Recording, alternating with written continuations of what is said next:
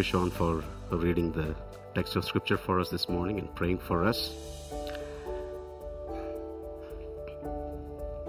In 1972, NASA launched the exploratory space probe called Pioneer 10. According to Leon Charov in Time, the satellite's primary mission was to reach Jupiter, photograph the planet and its moons, and beam data to Earth about Jupiter's magnetic field, radiation belts, and atmosphere. Scientists regarded this as a bold plan, for at that time no Earth satellite had ever gone beyond Mars, and they feared that the asteroid belt would destroy the satellite before it would reach its target. But Pioneer 10 accomplished its mission and much, much more. Swinging past the giant planet in November 1973, Jupiter's immense gravity hurled Pioneer 10 at a highest rate of speed toward the edge of the solar system. At 1 billion miles from the Sun, Pioneer 10 passed Saturn. At some 2 billion miles, it hurled past Uranus, Neptune at nearly 3 billion miles, Pluto at almost 4 billion miles. By 1997, 25 years after its launch, Pioneer 10 was more than 6 billion miles from the Sun. And despite that immense distance, Pioneer 10 continued to beam back radio signals to scientists on Earth. Perhaps most remarkable, writes Jarov, those signals emanate from an 8-watt transmitter, which radiates about as much power as a bedroom nightlight and takes more than 9 hours to reach the Earth. The little satellite that was not qualified to do what it did. Engineers designed Pioneer 10 with a useful life of just 3 years. But it kept going and going. By simple longevity, its tiny 8-watt transmitter radio accomplished more than anyone thought was possible. Many who saw Jesus that day at the temple did not know who this child truly was.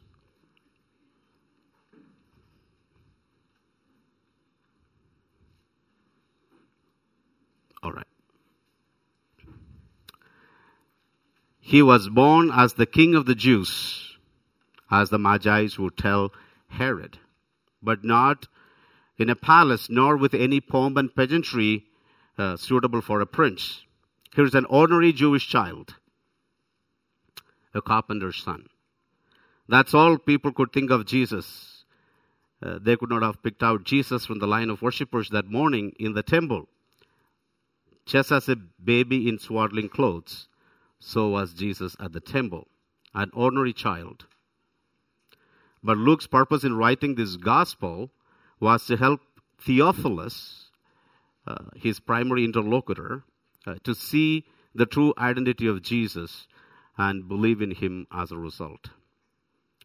This pericope that is before us, that Sean has read for us, is intended to achieve that very end through the lives of two important figures, a man of God and a woman of God. So in the first 4 verses, 22 through 24, or rather 3 verses, we read that Jesus was brought into the temple by his parents. And this is what we read, that he was brought in for a particular reason. And the first thing that we see as we read the text is this. Lowliness masks identity and makes people mistake him for an ordinary human. Lowliness masks identity and makes people mistake him for an ordinary human. In verses 23 to 24, Joseph and Mary were at the temple in Jerusalem to fulfill what was required of them according to the law of Moses. Jesus is brought into the temple by his parents to fulfill something that they were supposed to have done according to the law of Moses. In Exodus 13:2-12 and Leviticus 12:2-4, we can read about the dedication of the firstborn to the Lord and purification requirements for the mother. Luke's statement reads like this: "And when the time came for their purification according to the law of Moses," is what we read at the beginning. It's an intriguing statement, if you will, because as when we read through the Old Testament, the purification requirement was only for the mother. But here we read that, and when the time came for their purification, there are some scholars who think that perhaps there's a textual issue here, because Joseph was not required to bring any sacrifice to the Lord this particular day. We do not know exactly why he did this. According to Leviticus 12:2-4, it was the purification requirement was only for the mother, and in this case, Mary. Why did then Luke mention that they brought for their purification? Well, Luke doesn't tell us the details as to why Joseph also brought the sacrifice, or his name is included. The plural is used here. It may be because Joseph too became ceremonially unclean because he helped with the childbirth. Remember, he was born and kept or was put in a manger, and there weren't many nannies in those days available, I guess, and Joseph was the nanny. So perhaps that was the reason. Or it may be because of the dedication of the firstborn to God, in which case you would bring offerings to God. Or Joseph might be doing more than what was required by the law. More than what was required by the law. Look at what they bring to sacrifices. Like they're bringing two small things, not a lamb, usually that something that wealthy people could afford, but something that the poor would bring to God. A pair of turtle doves or young pigeons. That is what was required of those who could not bring a lamb to the sacrifice. This particular day, the parents of Jesus could not perhaps afford a lamb to bring for their sacrifices. It reminds us of the fact that Jesus identifies himself with the poor. He was, of course, born into humble origins. The Magi's mistook him, right? Because he was supposed to be born as the king of the Jews, they went to the right place as far as they were concerned, to the palace, because that's where the princes were supposed to be born. Not in a manger, not in a lowly abode. And yet, that was our Savior's birth. That is where he was placed. And look at his parents. God could have chosen any other family but Joseph or Mary. And yet, that is whom he chose.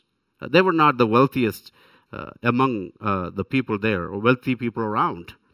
And the sacrifices they bring also remind us that Jesus was identifying himself with the poor.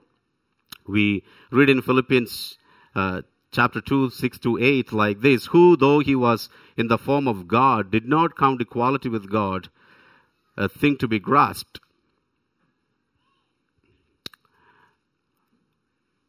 but emptied himself by taking the form of a servant, being born in the likeness of men, and being found in human form, he humbled himself by becoming obedient to the point of death, even death on a cross."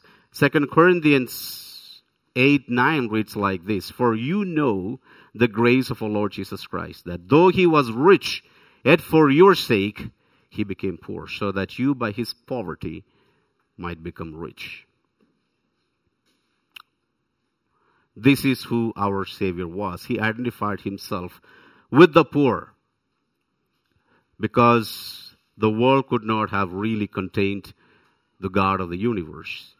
The God who created the entire universe could not have honestly offered him anything that would be worthy of who he was. This particular day, when Jesus was brought into the temple, he identified himself with the poor. That might have been a reason why others could not pick him out from the line of worshippers. Had he been brought to the temple as a prince, of course he would have come there with all of the pomp and pageantry with all of the things that would be suitable for a prince. But here is the Son of God, the very creator of the entire universe, coming into the temple, unnoticed by most worshippers that morning. And when we look at Joseph and Mary, what we see is that even though Joseph and Mary are the parents of Jesus, and Mary and Joseph were told who this child would become, they knew the purpose of Jesus' coming. And yet, they did not think that they were beyond the law that the Lord had established. Instead, they did what was prescribed according to the law. Sometimes people would like to take an easy pass, right? Sometimes it's just like, when we open scripture and read, a lot of us won't open the portion because we have read it once or a few times over, or that we have memorized the text of scripture, right? We take it so casually, and the parents of Jesus could have done just like that this particular morning. They did not necessarily have to do something because here is the God of the universe coming to their lives and coming into this world, and they became the means through which God was bringing this great gift to the world, the God of the universe into the world. So they could have had some kind of pride in themselves, right? They could have really thought, you know what? Hey, we can take some cuts here.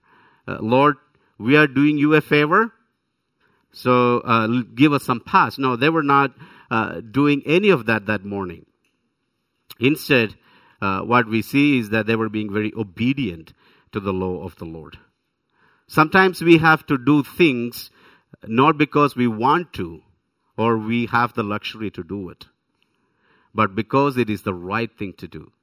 They did it because it was the right thing to do, and it is written that they did it in order to fulfill what is written in the law of the Lord. We can only do what is right by the power of the Holy Spirit who indwells us. Our natural inclination is towards sin. As we read in Romans 12:2, through the metamorphosis of our character by the transforming work of God, we are able to do what is right and pleasing to the Lord. How is our character formation this morning? We have been reminded that throughout this service. Benji reminded us of that as well. Are we intentional about our character formation? Here's a great example in Mary and Joseph, who were intentional about doing what was right. Do we have a sincere desire to flee sinful passions and do what is pleasing to the Lord? Or are we blaming our circumstances or brokenness as an excuse? That day at the temple, many saw Jesus as any other inconsequential child. Right? There were many other worshippers. It was an ordinary day of worship at the temple. Just an ordinary Sunday, so to say. Well, for them it is Sabbath. So just was an ordinary day at the temple. And there were other worshippers at the temple bringing their sacrifices. Perhaps there would have been a lot more other people or a lot others joining these families, their family members, to celebrate whatever sacrifices they were bringing. Although bringing sacrifice wasn't an easy thing in those days, right? Because if you know anything about the Old Testament sacrifices, this is what we know, that the person who offers the sacrifice is the one who is supposed to bring the sacrifice to the Lord. I'm so glad we don't have to do it like the people of the Old Testament, because what happens on a worship day? You're bringing a little lamb. Oh, that's for the sin offering. George Chan must have done something. We don't know what that is, but, right? Or here is Jerry bringing something else, right? You couldn't have hidden what you brought. So the people around would kind of know that, you know what, you are being sorry for something. Of course, these are for unwillful sins, right? There were no sacrifices prescribed for willful sins. But you are thinking, I may have had to bring a sin offering this morning. So sacrifice or bringing sacrifice at the temple wasn't an easy thing. And there were a lot of people perhaps at the temple that morning. And it was not easy for anyone to pick out Jesus from that line, except for the one led by the Spirit, of whom we read in verses 25 following. As it was the case of most worshippers that morning in Jerusalem, are we also mistaking the Lord's grace and forgiveness for his approval of our lives? Does his gentleness mask his holiness or requirement of holiness from his people? Does salvation appear to be a mere mental assent and nothing more than that? For many, Christ's appearance is unappealing. His tolerance is a license to carry on with life as normal. What about us this morning? Do we see Jesus as a little baby being brought into the temple? Or do we see him as just a mere human or the Lord of all lives? Only individuals, as individuals, we can answer this question. How do I see Jesus this morning? I came to this hall around 9 a.m. and I've been seated here. What have been my thoughts? Have they been about the Lord? How do I see Jesus when we talk about him being on the cross or being born and placed in a manger? Do we only see him as this lowly little child? Or does he come across to us as the Lord of our lives? It is something we must continue to wrestle with as we read the text of Scripture. And we read in verses 25 to 35 about Simeon, someone who was different from other worshippers that morning. There was one more person. We will see her very soon. She will be introduced to us in verse 36. That is Anna. But there were just two people that morning in the temple who could pick out Jesus for who he was. But others were all worshipping supposedly Yahweh that morning. But only two. So the first person was Simeon. What we see with him is this: leading of the Spirit ushers in a new dispensation, because Luke is going to mention 3 times that Simon was led by the Spirit. The Spirit of the Lord was upon him. It was revealed to him by the Holy Spirit. This is the beginning of a new dispensation. Because if you look at the Old Testament and we see how God was dealing with the people, with the patriarchs, God was dealing with them directly. With Abraham, with Isaac and Jacob, they didn't have to read a Bible in the morning or the Old Testament in the morning, a scroll in the morning to see what God had written for their lives. God was talking to them as a friend. Personal interaction with God. I mean, I can't imagine what those days would have been like, right? To talk to the God of the universe, and he wants to talk to you. That is how the life was. That was one dispensation, a way in which God was dealing with the people, a unique way of dealing with his people. But by the time Moses came along, after the exodus from Egypt, God is going to switch gears. He is going to have a different kind of administration of his work among people, his people. He is no longer going to talk to the people directly as he spoke with the patriarchs, but he is going to talk to them through the mediators he had appointed. Moses and Joshua first, then the judges, kings, prophets, etc., etc. So he would have these mediators, the messengers, who would speak to the people on his behalf. And that is when the writing of Scripture would begin. So we can see a switch in terms of God's dealing with the people. And here also, as we read in the Gospel, we see that there is the birth of a new dispensation, because God is going to again talk to people directly, but this dispensation will be marked by 2 things: the coming of the Son and the overwhelming work and presence of the Holy Spirit in this new dispensation. And that is what we would see with the life of Simeon here. It's the beginning of a new dispensation. And we read in verse 25 that the Holy Spirit was upon him. And we read in verse 26, that it was revealed to him by the Holy Spirit that he would not see death before he had seen the Lord's Christ. And in verse 27, we read that, and he came in the Spirit into the temple, and when the parents brought in the child Jesus to do for him according to the custom of the law.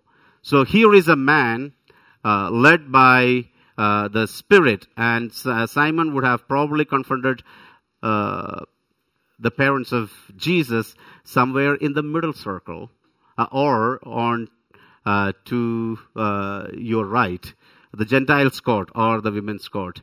Actually, these slides look beautiful on my computer. I just cannot fathom what is going on, but yeah, it has gone outside the viewing area. Maybe this is what happens when you are not on the cutting edge of technology. Or switch over. Are we using a Mac or a... It's a Mac? Okay. I'm sorry for the PC guys. Usually I would think this is what PC does, but it seems we have some problem here. Okay, all right. But I think the notes would probably help you. So God's dealings, as we begin here, we see that his dealing is going to change with the ushering in of this new dispensation. We read in Hebrews 1 and 2 like this: long ago, at many times and in many ways, God spoke to our fathers by the prophets. But in these last days, he has spoken to us by his Son, whom he appointed the heir of all things, through whom also he created the world.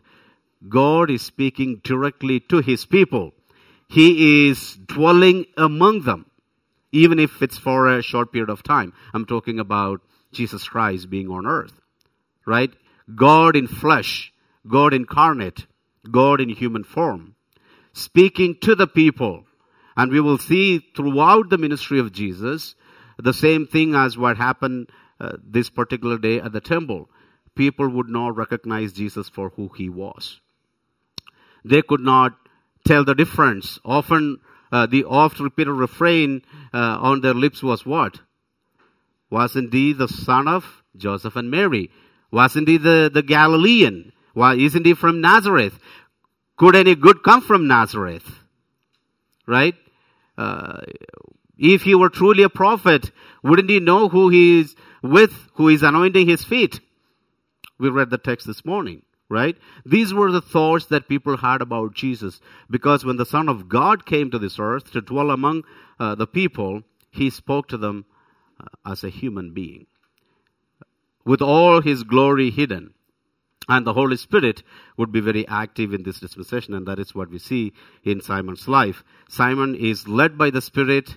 It was told to him, revealed to him by the Holy Spirit, that he would not see death until he had seen the Messiah. What a beautiful promise that would have been for Simeon. I think I'm a little bit jealous of Simeon. I should say a little bit is actually an understatement. I'm really jealous of Simeon. To have been told and to have the privilege of beholding the Savior. But I have no idea what it would have been had I seen Jesus face to face. If I were to live in the first century, I don't know how I would have responded. Would I have known him as the Lord of my life? No idea. But the ordinary people could not figure him out because they saw Jesus as just any other person. And for many today, Jesus is one among the many gods, or he's a religious figure.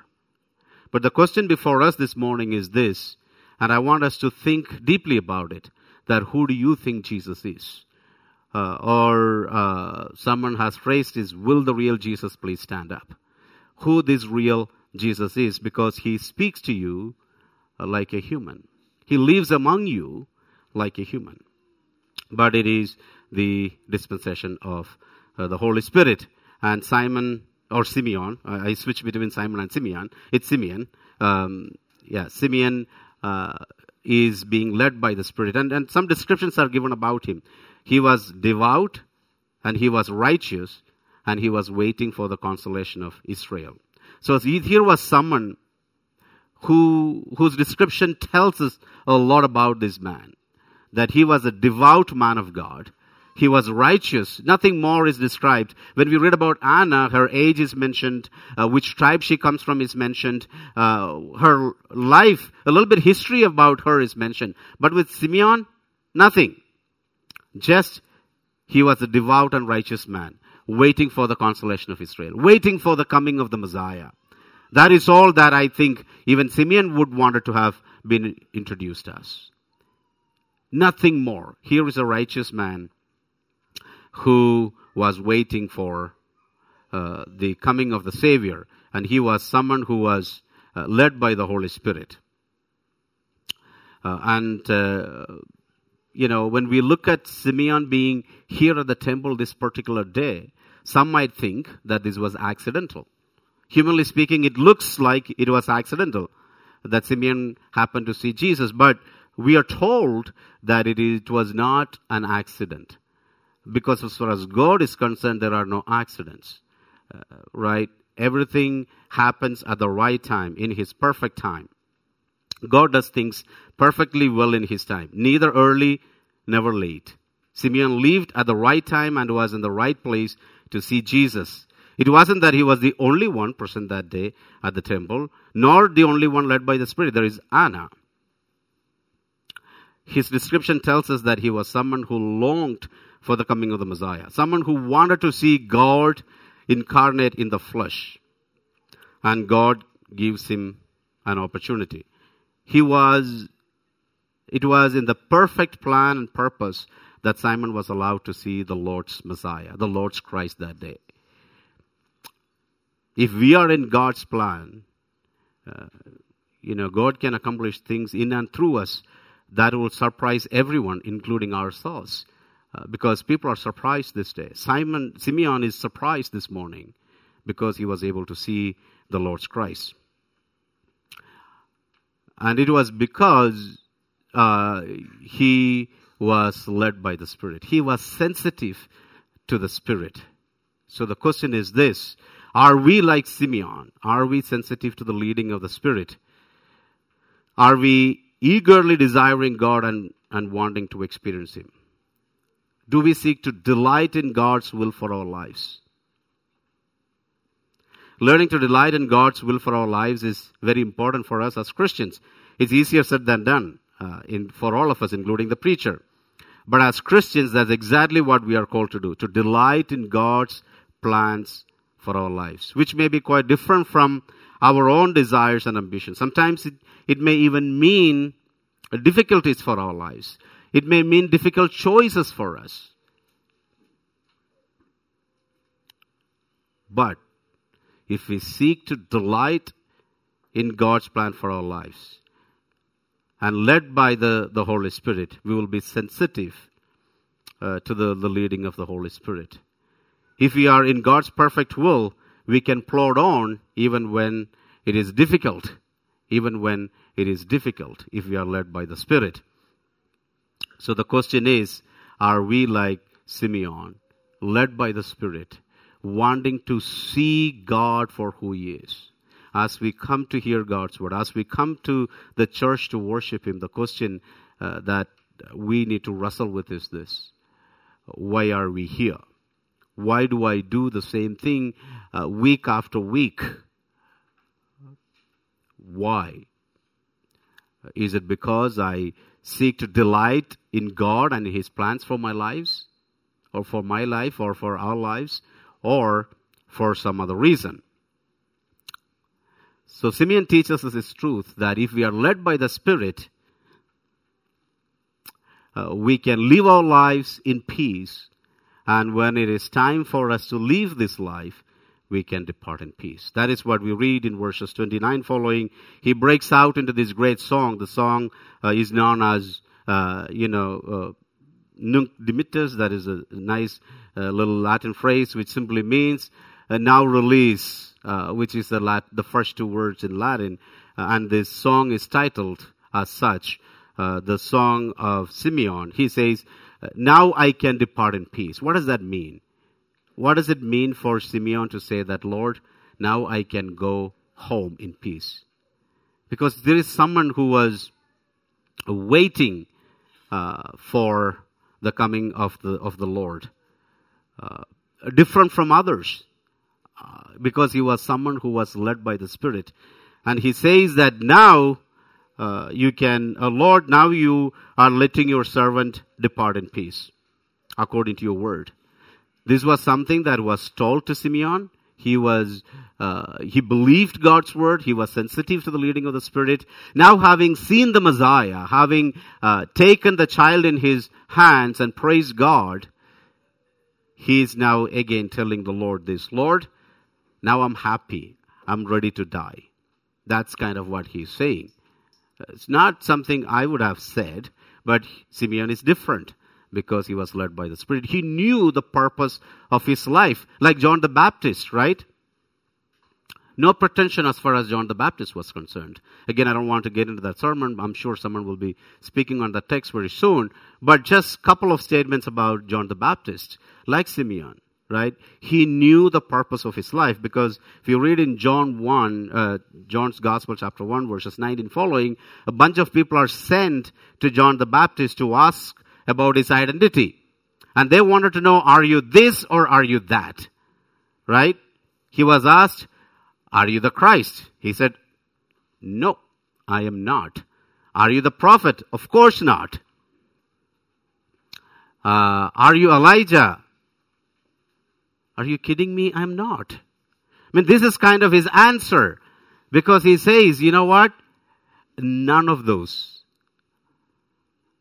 But then who are you? He says, you know what? I'm this voice crying out in the wilderness, which doesn't even have a face, does it? When he says it's a voice, it doesn't even have a face, a name to it. So John the Baptist says, hey, it's insignificant who I am. But then what does he say? I'm here to prepare the way for the one who comes after me. Listen to him. This story is about him, not about me. And that is exactly what Simeon is telling here. He's saying, Lord, this story is not about my life. It's about your story. It's about the story of the very Son of God coming to this earth. It is a story of him having a relationship with me. Folks, church, he has invited us to his story. What a privilege we have this morning as God's children. He has invited you and me, unworthy people who have no credentials, nothing, no pedigree to talk about, right? Invited into God's life, into his story. And once we understand that this is his story, I think even orientation of our own lives will change. Then we can seek to delight in God. If we understand that this is his story, what I do, what you do is for his glory, because we are part of his story. And Simeon understood that morning that he was part of Christ's story, the story of God. Therefore he says, Lord, since this was your story and my time is up, I can now go and die, so to say. And that is what he says. And how could he say that? It's not easy for many to say, even though he had seen the Lord's Christ, it would not have been easy for Simeon to say that, you know what, Lord, now send me away, release me, release your servant. It's like, a watcher is asking God, you know what, I've been a watcher, I watched out for the coming of the Messiah, I have spotted him. Here he is. Now there needs to be a changing of guard. Has anyone been to Buckingham Palace? To the changing of the guard? Well, it's not easy to get a front row, like around the front gate. Well, I remember the time we were pushing and shoveling to get in first. But I think my height wasn't really helping, but somehow we were there as well. But, right, he is saying that, Lord, I was the watcher. I watched out for the Messiah. Here he is. So he's presenting to those worshippers that day at the temple the Savior of their lives, the Savior of the world. Here is the Messiah, the one who has come to redeem you. And how could Simeon say that? How could Simeon say, the Lord sent me, in peace. Let me go in peace. Release me from my job. I'm done with my duty, right? I'm clocking out. My shift is over. I'm clocking out. My job is done. It's because of the three things that he mentions here. The first thing is because he says in verses 31 and 32, he says, because God prepared this salvation before all the people. What does that mean? Salvation before all the people. In Acts 10, Peter says something very similarly in verses 34 and 35. He says, then Peter started speaking, I now truly understand that God does not show favoritism in dealing with people. But in every nation, the person who fears him and does what is right is welcomed before him. But looking at Jesus, he says, you prepared this salvation before all the people. Which means to say that here is the salvation of the Lord. This person is the salvation of the Lord. This person alone is the salvation of the Lord. Jesus Christ alone is the provision of salvation. He is alone the provision of forgiveness of sin. He is alone the one who could forgive Simeon of his sins. No matter how many sacrifices he could have brought to the temple, none of those could have completely taken care of his sins. No matter what karma he did, no matter what he did, how many prayers he offered, none of those things could have really mattered unless he had an encounter with the Messiah himself, the Savior himself. So he says, you prepared Jesus Christ, the salvation, before all the people, and my eyes have seen it. My eyes are blessed because my eyes had the privilege to see the Messiah in the flesh. That is what Simeon is saying. He says, therefore I can go in peace because I have seen the salvation that you have prepared for all people, including me. Lord, I thank you that you brought this salvation to me. That was kind of Simeon's prayer that morning and his thanksgiving that morning. This salvation was for all people because Jesus was presented before all the people. And the second thing he mentions in verse 32a, he says, this salvation is the light for revelation to the Gentiles. And we read in Galatians 3:8, concerning the call of Abraham, this is what we read. And the scripture, foreseeing that God would justify the Gentiles by faith, preached the gospel beforehand to Abraham, saying, in you shall all the nations be blessed. So the call of Abraham wasn't just the call of the nation of Israel for themselves, but they were called to be missionaries. So this was a missionary calling as far as Abraham was concerned. And that is why scripture says that God, foreseeing that he would justify the Gentiles by faith, called Abraham.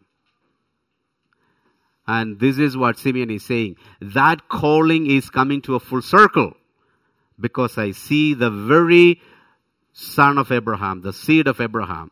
A few verses later in Galatians 3:16 following, Paul would clarify that for us. When God made the promise to Abraham that you will have a seed, Paul says it wasn't about any seed, but this one seed, that is Jesus Christ. So, Simeon could say that morning that this was indeed a revelation for the Gentiles. People like you and me, we are all, or were Gentiles, or are Gentiles, according to the Jewish category. I was told this humorous story of Brother Krishnankuti. He's gone to be with the Lord. Has anyone heard of him? Some of you may have heard, right? Brother Krishnankuti, he was a man of God, came to know Christ from a Hindu background, was used mightily by God for the expansion of the kingdom. So he was preaching, and he was introduced by the MC that day. This is how he introduced. Here is Brother Krishnankuti, whom God saved from among the Gentiles. So when he stood up to preach, he said, I'm so glad to be among my Jewish brethren. Because for us who are born and brought up in the church, we feel like we are not the Gentiles. Gentiles are the other, whatever that is. You can fill in. The other, right? Well, we are all or are Gentiles still, according to the scriptural standard. But this salvation is brought to all of us, not only to Brother Krishnankuti, but to all of us, right? And that is the reason Simeon could rejoice that particular day. He says, Lord, I have seen this salvation that you prepared before all people. And Gentiles and Israel are actually further explanation of who the all. If you go back to the Greek, and some of you have done that studies, and if you know layout, others can teach you what that is. You have learned in English literature mechanical layout? Layout in English literature, anyone? Right? All right, sorry. Forgive me. Forget about I didn't talk about it, all right?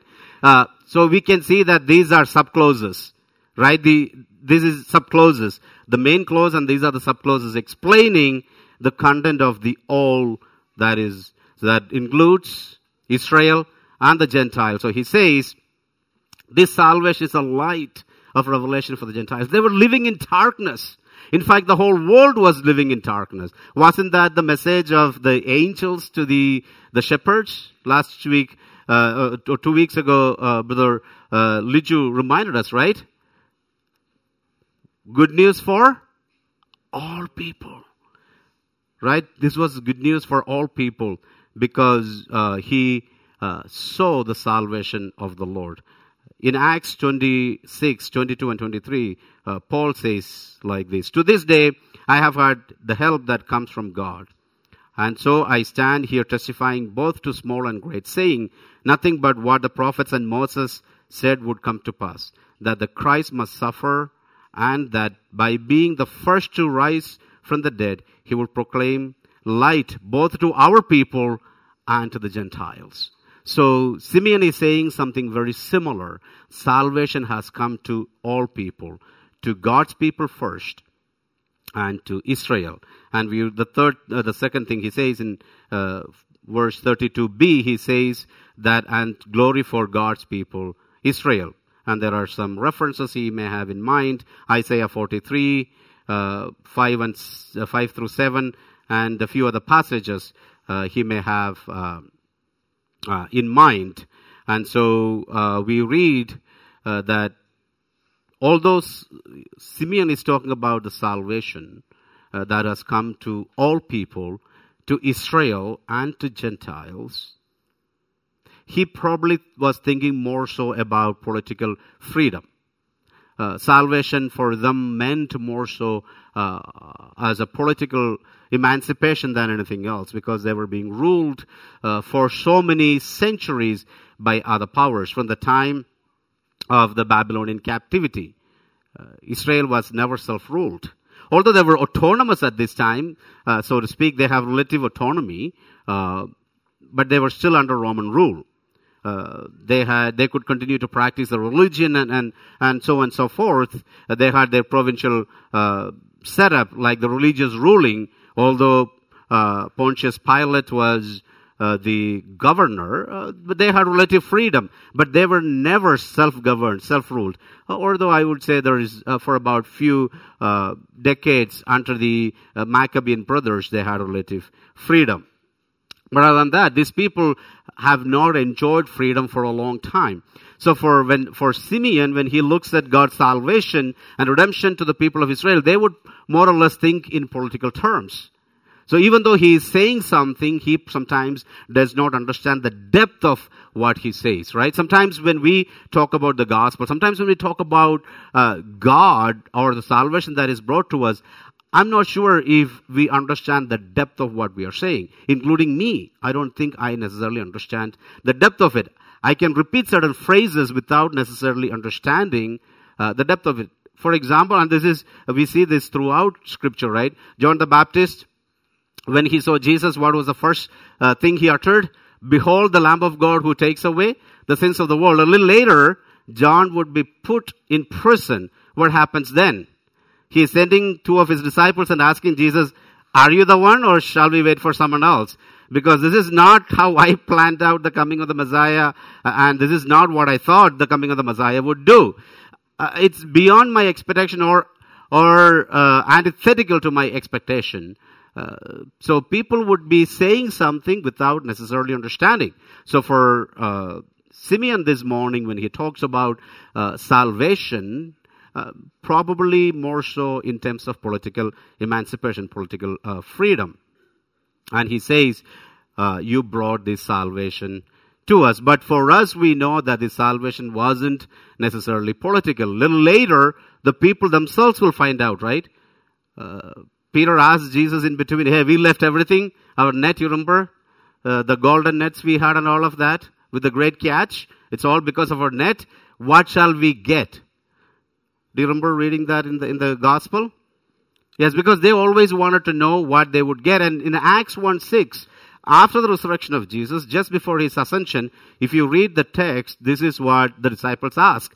Lord, is it at this time you are restoring the kingdom to Israel? Because they could only think in political terms, because they had a tunnel vision. They were only looking at freedom in that sense, because they assumed that they were God's people. They were covenant people. Why?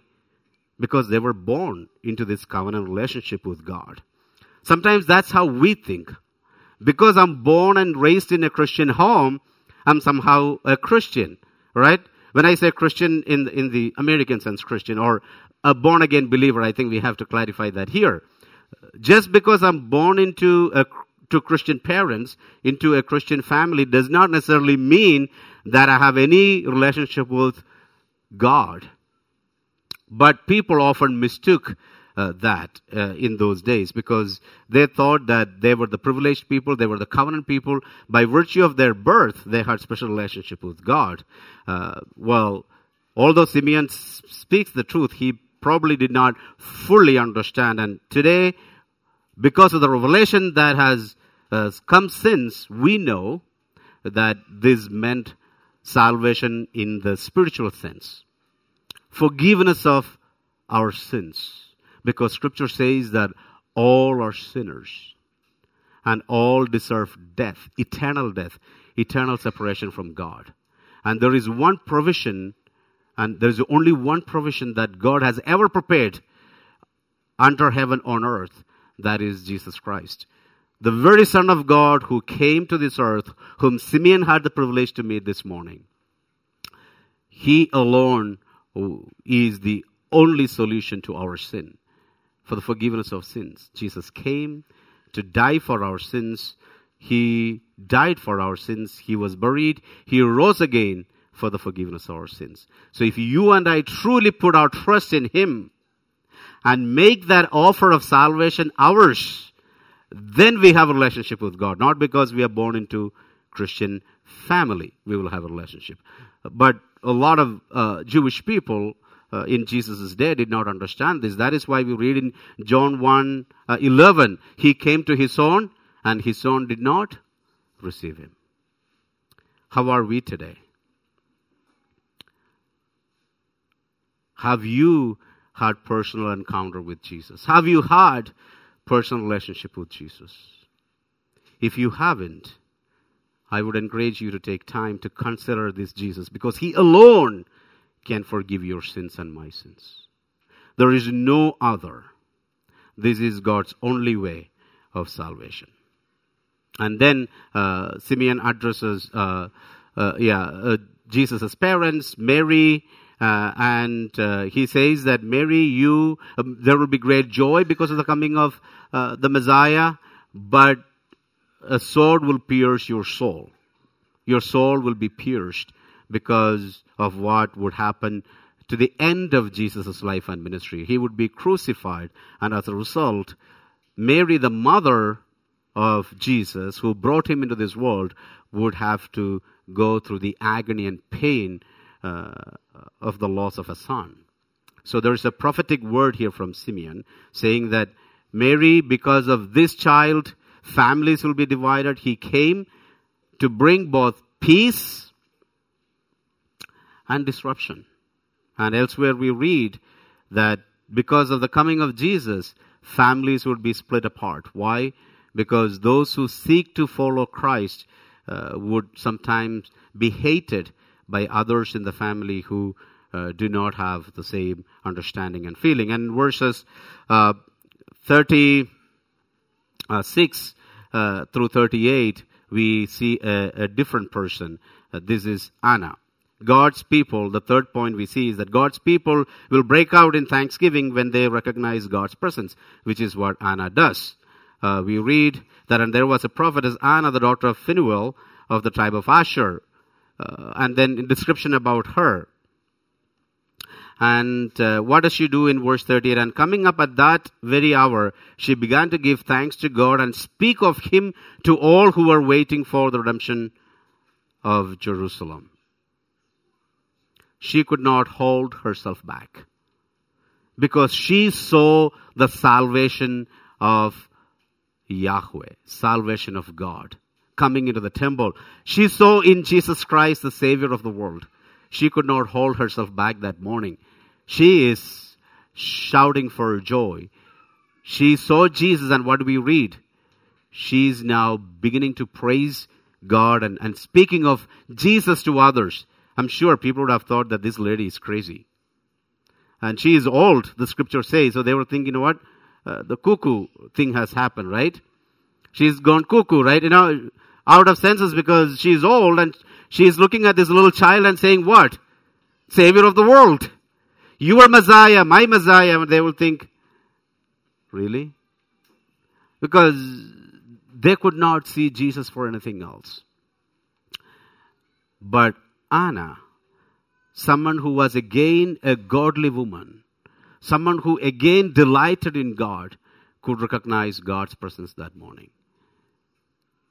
Do we recognize God's presence in those moments in our lives when we least expect him? In those places that we don't expect him, do we see Jesus? And then finally, the text ends with the summary of Jesus' childhood, verses 39 and 40. We read that, the parents took Jesus back to Galilee, to Nazareth, where he would then spend most of his public ministry in Galilee, although he would travel up and down across Jerusalem and Judea and other places, but a chunk of his ministry would be spent in Galilee. And then we read that he grew up physically in stature and grew up in wisdom and in favor with God. And some might wonder, how is this possible? How can the very God of the universe gain wisdom? Right? Well, if we ask that same question about Jesus Christ, the Son of God, the answer is no, he doesn't have to gain wisdom or learn anything because he is the very definition of wisdom. But when he came to this earth, theologically we call there is something known as divine condescension. God is becoming less than himself by covering up his glory, by not making full use of all that he had access to. And therefore, he grew up like any other human being. He experienced thirst and hunger, right? He experienced pain. It was real. Jesus was a real human being, but the very Son of God who came. So in his incarnation, because of the aspect of condescension, God becoming less than himself or other than himself in Jesus. Please don't mistake that phrase. It simply means that he did not reveal his full glory while he was on earth. That is all that phrase means. Because of which he had to grow in wisdom. And that is exactly what Jesus did. So what we have seen this morning is this, that when Jesus is present in people's lives and in places, only those who are led by the Spirit can sense his presence. What we have seen is that the meekness of Christ can sometimes mask his majesty. What we have seen is that those who are led by the Spirit will recognize God and his presence in places where it's least expected. What we have seen is this morning, that God prepared this salvation for all people, for you and me, and the offer is still available. And it is free gift to all of us. Simeon thought of the salvation in one way, but God's salvation for all of us is the forgiveness of our sins. And we have finally seen is this, that Anna could rejoice in seeing the Savior, and she could not hold herself but praise the Savior, giving him glory and telling others about him. That those who know Christ and have experienced his forgiveness cannot hold back the joy of salvation, cannot help but share it with others. May God grant us grace to do that. Let's pray. Father, we thank you for this morning, and we thank you for sending your Son, Jesus Christ, into this world to be born as a little baby, masking all his majesty and glory. Lord, many did not see Jesus for who he was. Sometimes that is true of us as well, Lord. We take him casually. We take him just as a friend, but not as the Lord of our life. Sometimes, Lord, we forget that he is in us and with us. He is in our midst. Sometimes we forget.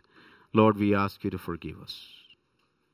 Lord, we pray that you would encourage us with the words and from the life of Simeon. Someone who was led by the Spirit. Someone upon whom the Holy Spirit dwelt. Someone who became a reason for God that day to reveal his Son into the world, among the worshippers that morning. We thank you for the salvation that you've provided for all of us, the Gentiles who had absolutely no recourse to that. Lord, you have provided that salvation and has given that to us as free gift. Thank you, Lord, that you have opened this door for us. We thank you for the life of Anna, that, Lord, she could not hold her joy but share it with others. Father, we pray that you will give us the courage and the desire, Lord, to do what is right and to share about the Lord with others, so that, Lord, we too can proclaim Christ to the world, and we can rejoice with Simeon and Anna. Thank you for hearing us, for we ask this in Christ's name. Amen. Thank you.